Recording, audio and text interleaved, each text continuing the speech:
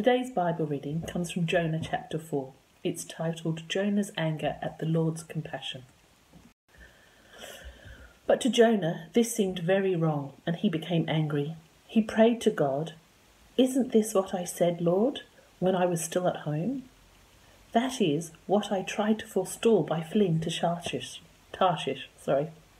I knew that you are a gracious and compassionate God, slow to anger and abounding in love, a God who relents from sending calamity. Now, Lord, take away my life, for it's better for me to die than to live." But the Lord replied, "Is it right for you to be angry?"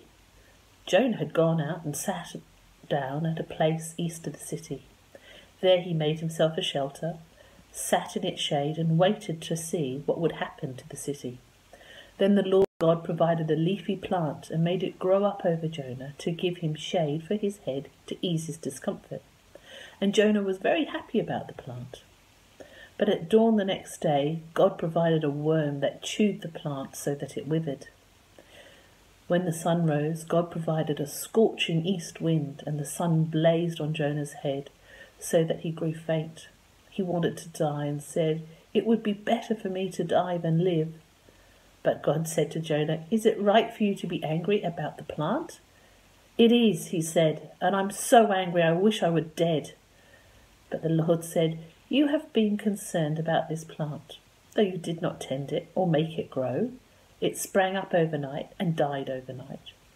And should I not have concern for the great city of Nineveh, in which there are more than 120,000 people who cannot tell right hand from left, and also many animals?" This is the word of the Lord. Thanks be to God. Our second Bible reading this morning comes from the Gospel of Luke, chapter 15, verses 11 to 32. Let's read it together. Jesus continued, "There was a man who had 2 sons. The younger one said to his father, 'Father, give me my share of the estate.' So he divided his property between them.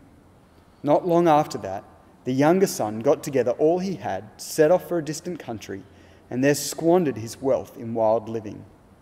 After he had spent everything, there was a severe famine in that whole country, and he began to be in need. So he went and hired himself out to a citizen of that country, who sent him to his fields to feed pigs. He longed to fill his stomach with the pods that the pigs were eating, but no one gave him anything. When he came to his senses, he said, 'How many of my father's hired men have food to spare? And here I am starving to death. I will set out and go back to my father and say to him, Father, I have sinned against heaven and against you. I am no longer worthy to be called your son. Make me like one of your hired men.' So he got up and went to his father. But while he was still a long way off, his father saw him and was filled with compassion for him. He ran to his son, threw his arms around him, and kissed him. The son said to him, 'Father, I have sinned against heaven and against you. I am no longer worthy to be called your son.' But the father said to his servants, 'Quick, bring the best robe and put it on him. Put a ring on his finger and sandals on his feet. Bring the fattened calf and kill it. Let's have a feast and celebrate. For this son of mine was dead and is alive again. He was lost and is found.' So they began to celebrate. Meanwhile, the older son was in the field. When he came near the house, he heard music and dancing. So he called one of the servants and asked him what was going on.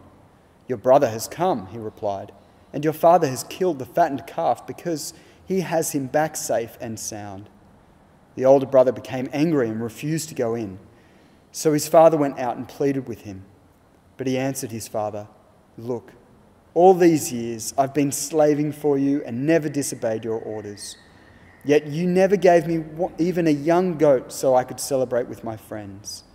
But when this son of yours, who has squandered your property with prostitutes, comes home, you kill the fattened calf for him.' 'My son,' the father said, 'you are always with me, and everything I have is yours. But we had to celebrate and be glad, because this brother of yours was dead and is alive again. He was lost and is found.' This is the word of the Lord. Thanks be to God.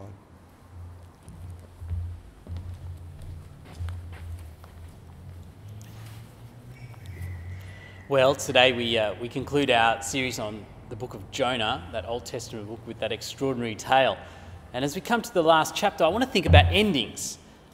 What makes a really good movie is often its ending, isn't it? And you think about the movies that you've really loved, the ending really shapes the way you reflect on the film itself. I think the quintessential example is that 2000 film, The Sixth Sense.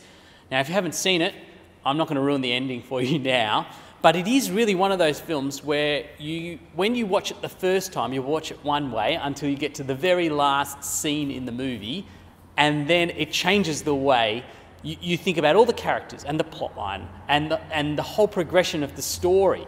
And it means that when you go back the second time, the third time, the fourth time, and watch it again, each time it's fascinating, but you'll never watch it the same way as that first time that you watch the film. Such is the power of the ending. It just transforms the way that you hear and interact with the story. Now, I think actually Jonah chapter 4 is a bit like that. It's one of those endings which, once you've read, will reshape the way you think about the book and about Jonah. Now, last week we finished at the end of chapter 3 of Jonah, and if you remember that chapter, we finished with rejoicing because Nineveh, that great city of rebellion, had repented and come back to the Lord, and the Lord had relented. And so the story had finished on a real high. Now, we've broken it because for the sake of this series, we've focused each week on one chapter of the book.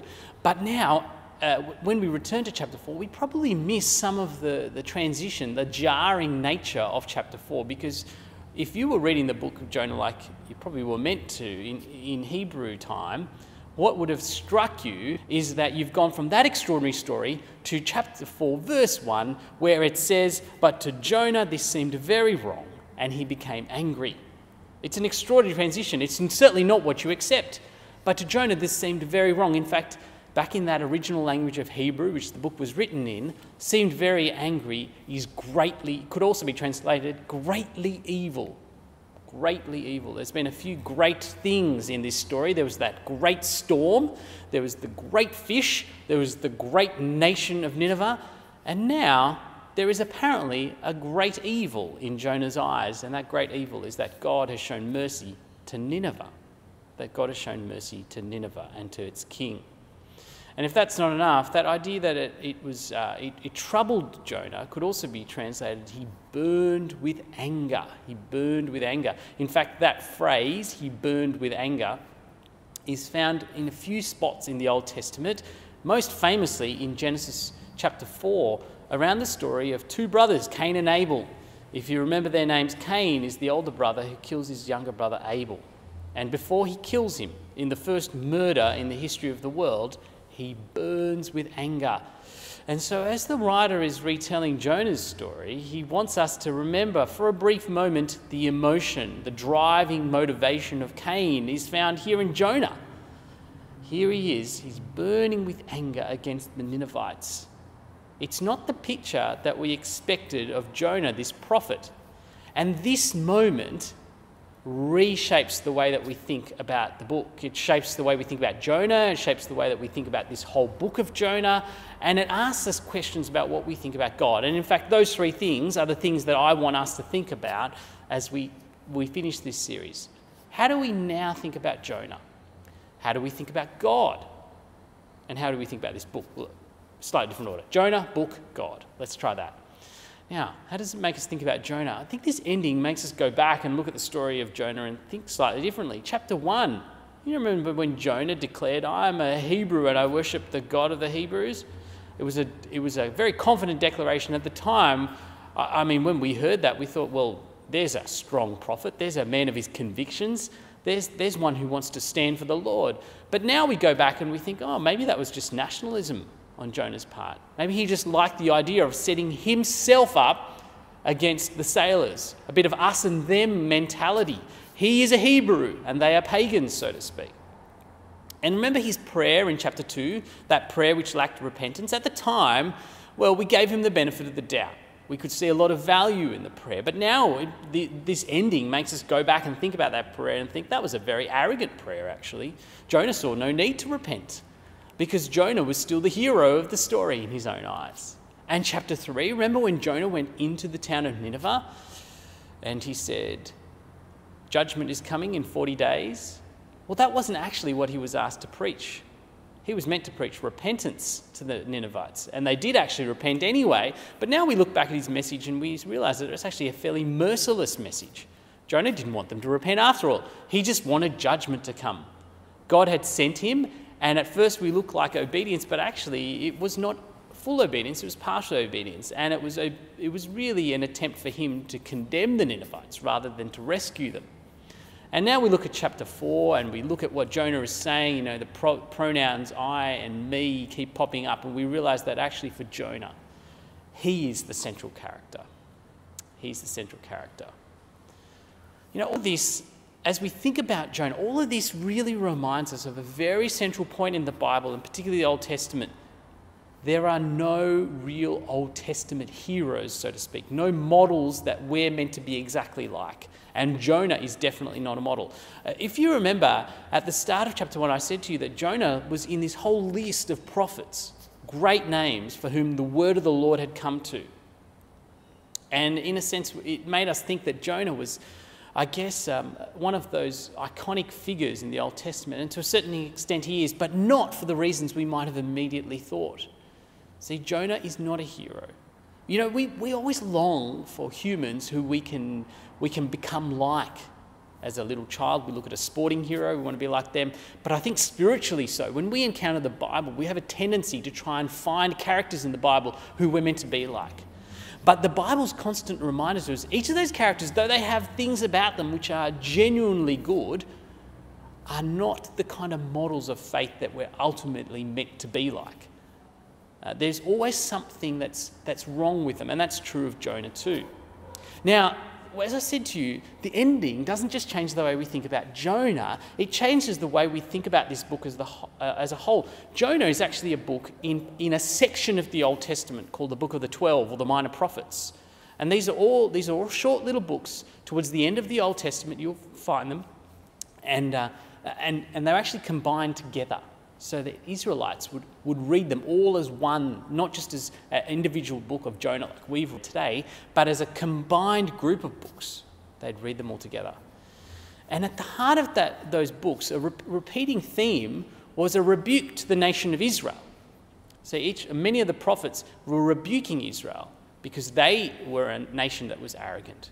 They were a nation which had no care or concern for the surrounding populations. In Micah, the Lord asks them to walk justly, love mercy, and be humble.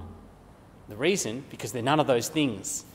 Now, we start to look at Jonah, this book, as part of that context, and we see that the person Jonah is a reflection, in a sense, of Israel as a nation. It's not just a story of one person, a recounting of his life.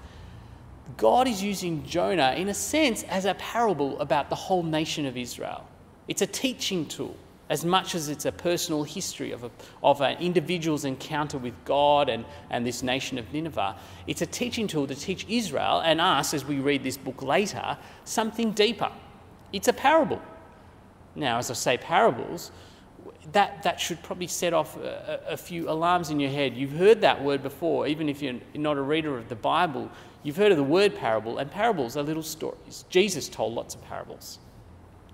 Matt, who just read for us before, read us probably the most famous parable in the New Testament, the parable of the prodigal son, which Jesus taught from Luke 15. And what you'll see, I think, is a lot of correlations actually between the message of that parable in Luke 15 and the message of Jonah. Remember the story of Luke 15? Maybe you tuned out for a while. Maybe you're getting your wine and your bread for communion, or you just, it was a tough night and you switched off. Let me remind you of the story. It was about two brothers. The younger brother went to his father, of course, before his father was dead, and asked him for his inheritance. What an extraordinary thing to say. What a cutting request. Basically saying to his father, I want you dead, but given you're not dead, can I have your money anyway, or my share of your money? And his father gives it to him. And that son goes off, disregards his father, spends his money in wild living, we're told, until he foolishly burns it all up, only to realise that he is at his life's end. He has no more resources left, and so he decides to return to his father and offer himself as a slave to his father. That character perhaps reminds us of Nineveh, that great nation who turned its back on God, who said, "Give me all that you have," but paid no respect to the Lord, who went off and lived in wealth and prosperity and power, completely godless and a completely irreligious character. But do you notice also the correlation, not just with the younger brother of Nineveh, but with Jonah perhaps and that older brother? You know, the older brother who, when the younger brother eventually returns and there's a party thrown for him and there's a celebration because he's repented and he's come back to his father, the older brother who sits distant from the house, a bit like Jonah who sat distant from the nation of Israel and looked on, the nation of Nineveh and looked on, unhappy with the rejoicing that was taking place.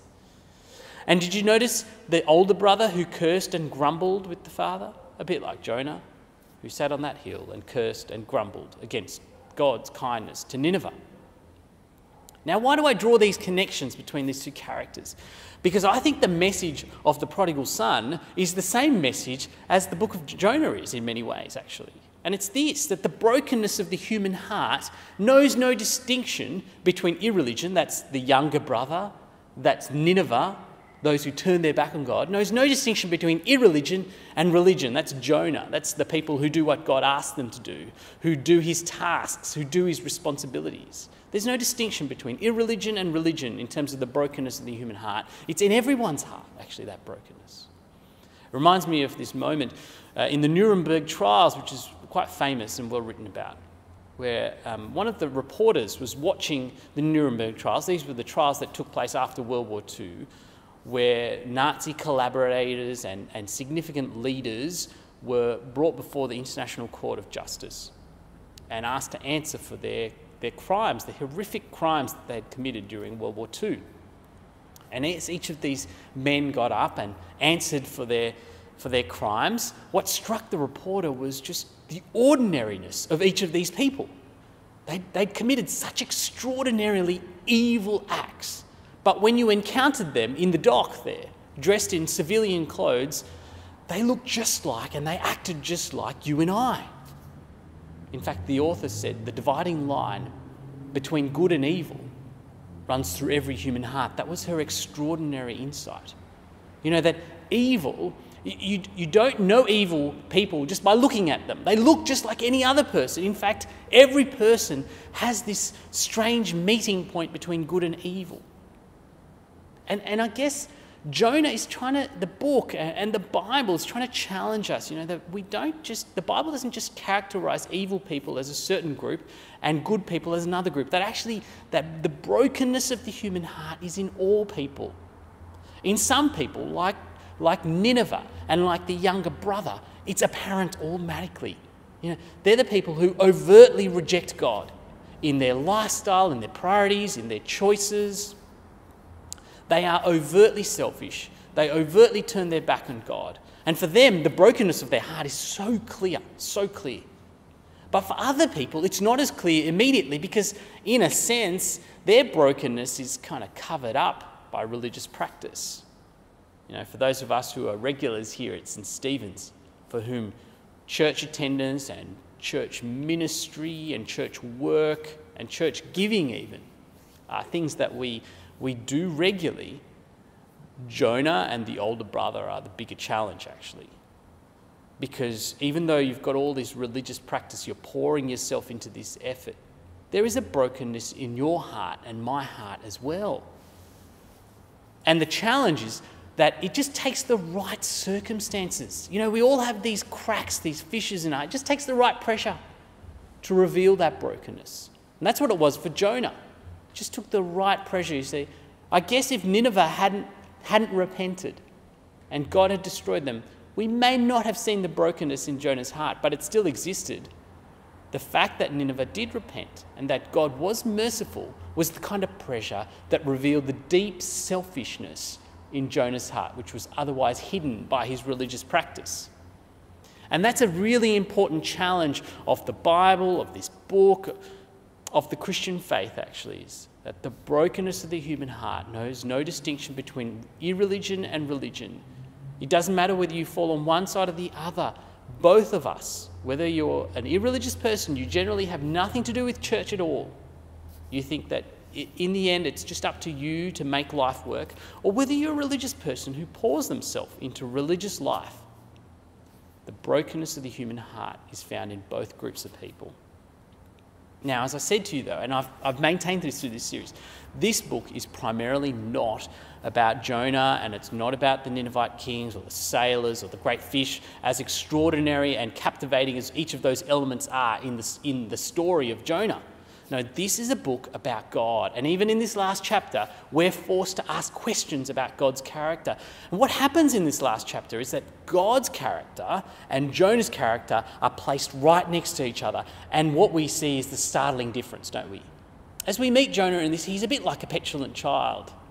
You know, he's grumpy about what's happening. He's angry about what's happening. In fact, his anger is quite deep. Remember, he burned with anger like Cain.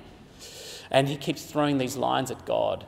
And God, like a kind father, an extraordinary, patient and kind father, meets every answer, doesn't he?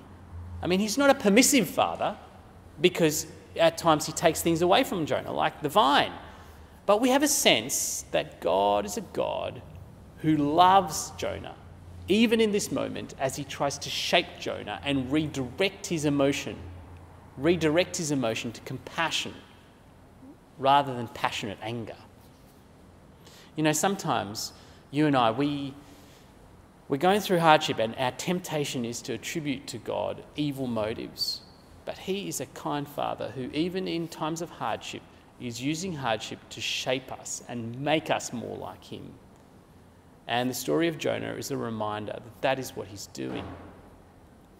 But interestingly, chapter 4 is not just even about Jonah, is it? God's character. God is not just committed to Jonah, he's committed to Nineveh. And then did you notice at the end of the chapter he talked about animals?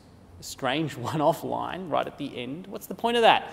Well, it's not a mandate for veganism or for environmentalism, although the Bible has lots to say about how we should care for our planet. Right now, in this section of Jonah, that's not really what it's about. It's actually a picture into God's heart, that God is actually concerned to redeem the whole of creation. The whole of creation. That his heart is not just for one person or one nation like Nineveh or Israel, but for the whole world, the whole of creation that is, as Paul would say in Romans, under the bondage of sin, that is groaning under sin, that is broken because of sin. God's heart is to redeem it. We've seen that through the story, haven't we? The way that he treated those sailors, the way that he brought them back, this unwitting group of men caught in the story of Jonah, who themselves are redeemed in that moment. The way that he treated Jonah in the fish, the way how quickly he saved him and reset him on track for his mission and purpose in life. The way he treated Nineveh. And that kind of pattern that we see in Jonah, we also see in the New Testament. The prodigal son, the beautiful thing about the prodigal son is, of course, the father figure, isn't it? The joy, the willingness that he has to welcome the son back, the younger son back, and the gentleness with which he treats the older son, like God treated Jonah. That is God's character. You know, the repeating word actually in the chapter 15, which has a couple of other parables about lost things being found, is the word rejoicing. See, God rejoices to find people who are lost. He rejoices to find rebels who've run away from him. He rejoices to run after them. He rejoices to pay grace to them. That is the kindness of God. That is not the God of your creation. That is the God of the Bible. That is the God of the Scriptures. That is the God of generations and ages. That is the God of the beginning and the end. He rejoices to find people who are lost. That is God's character. And that's the thing that's so startling about God, that he's so tender-hearted. He's tender-hearted in Jonah. He's tender-hearted in the parable of the prodigal son. Now, that's the book, right? But it feels a bit abrupt, doesn't it, the ending? It feels a bit abrupt. Almost like the manuscript was ripped off at the end. We left off the ending. I don't think so, though. I think it ends kind of in an abrupt sense to leave some questions for you and I. In a sense, it's saying to us, over to you. I remember in my one of my early years at university, I did a performance studies subject. And at the time, we studied absurdist theatre. And in one of those examples, there was a story of a little theatre production, which had a one-man production. And the guy would come in dressed in his full suit, ready for work. He'd have his breakfast, he'd walk out the door. And then he'd come back and you know, the lighting changed so that it implied that the day had passed and it was into the evening. He'd come back, he'd have dinner, he would read the paper, he'd watch a bit of TV, he'd brush his teeth, he'd get changed, he'd hop into bed, he'd go to sleep. And then the lighting would change again and imply it was morning, and he'd get up and he'd get ready, he'd have his breakfast, he'd go off to work. And then this cycle just continued. It just continued and it continued and it continued. Eventually, a couple of members of the audience got a bit bored. They realised that they'd probably paid for less than they expected. And so they up and left. And after a few people left, well, the trickle became a flow, and slowly the audience emptied itself until it got to the very last member. And then, with that last member in the audience, the play ends. And the point, there's always a point in a absurdist play, the point was that the audience was actually a character in the drama. That the audience was responsible for resolving the play itself. They weren't meant to be passive. In fact, them leaving was part of the storytelling technique. And to bring the story to the end, everyone but one audience member had to leave. And in a sense, Jonah's story is inviting us not to be passive either. It's inviting us to see that we as audience members, as readers, as hearers of this story, are not to just take it in and say, extraordinary story, great piece of literature. I loved how the Hebrew was such a storytelling language. I loved the characters. I loved the unexpected turns and the moments. No. This book is challenging us to respond. And its challenge is asking us a few questions, 2 questions actually. The first question it's really asking us as it comes to this ending is this: do you have a heart for the lost like the Lord has a heart for the lost? Do you have a heart for the lost? Or are you like Jonah? Are you deep down someone who sits on the hill and grumbles when people you least expect have come back to the Lord? Are you someone who's most concerned about yourself? Is your language I and me? Or are you ready to open the circle, to breach it and to welcome people in? Now, next week, so exciting. We are meeting here in this building again. That is fantastic. But I want to ask you, what is our desire for meeting back? Why do we want to be back here? You know, I asked those people who receive our regular email this week, in the email, I asked us all a question. If Jesus was planning a return to site, if he was in charge of the return to site team, what would be his consuming desire? What would be the thing that he would hope we achieved when we came back? Well, I think if Luke 15 is an insight into Jesus' heart, then I think he'd long for this building to be filled with people who were lapsed Christians, who'd never been to church Christians, who'd given it a break Christians, who thought that it was dumb until now Christians. I think he'd want those kind of people. He'd want people who've not been in this building to be in this building. He'd want people who were overtly, self-referentially rebels from the Christian faith, from Jesus and from what he's brought into the world, to come back to him. He'd want the lost to be in this building, and he'd want to plan everything so that they felt comfortable in this building, so they felt welcomed. And that's our challenge, isn't it? To have a heart for the lost. To be people so shaped by the lost. Now, that's the first question, but I think there's a more pertinent question, actually, and it's, do you have a heart for the Lord? Because ultimately, actually, this book is about God, isn't it? It's about knowing God and loving God. Do you have a heart for the Lord? Now, that seems like a fairly straightforward question, but think about Jonah, because on the surface, Jonah appeared to be one who had a heart for the Lord. Remember, he made the declaration, he prayed the prayer, he went on mission. All the things that we kind of think about as people who are activated for the Lord. But when you get to chapter 4, you realise you can do all of those things and not have a heart for the Lord. You can be totally consumed by yourself and your own needs. Do you have a heart for the Lord? When you think about Jonah, actually, it's pretty startling, isn't it? It's pretty challenging, because you can look at your life and see, I'm doing all those things, and still question, do I actually have the right heart? How do you get that heart? Well, actually, the key is the thing that's been running through this whole book. You need to know God's character. You need to be confronted by God's character. Every week, every chapter, we've been reminded of who God is. And that's actually the key.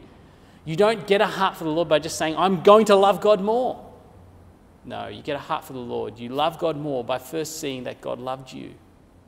You know, in the New Testament, over and over, the thing that reoccurs is not prayers that we would love God first and foremost, but that we would know that God loved us. We know the deep love of God for us. And Jonah, the book, keeps showing us God's character, because ultimately the key to transforming your heart is to have a richer understanding of God and who he is and what he's done for you. That deep love of God, that character of God found in the book of Jonah ultimately is shown in Jesus Christ. Jesus Christ, who went into the town to declare not just judgment, but an opportunity for repentance and forgiveness. Jesus Christ, who left his hometown, his great royal throne, to join us. Jesus Christ, who suffered and didn't just spend 3 days in the belly of a whale, but 3 days in the grave for us. Jesus, who bore the full judgment of God's wrath, so that repentance really is something worth running after. Is that the God that you know? See, the book of Jonah is a book for rebels. It reminds us that you and I are actually rebellious at the core of our heart. But God's grace is good and rich and freely available. It's costly. It cost Jesus his own life, but it's freely available to you and I.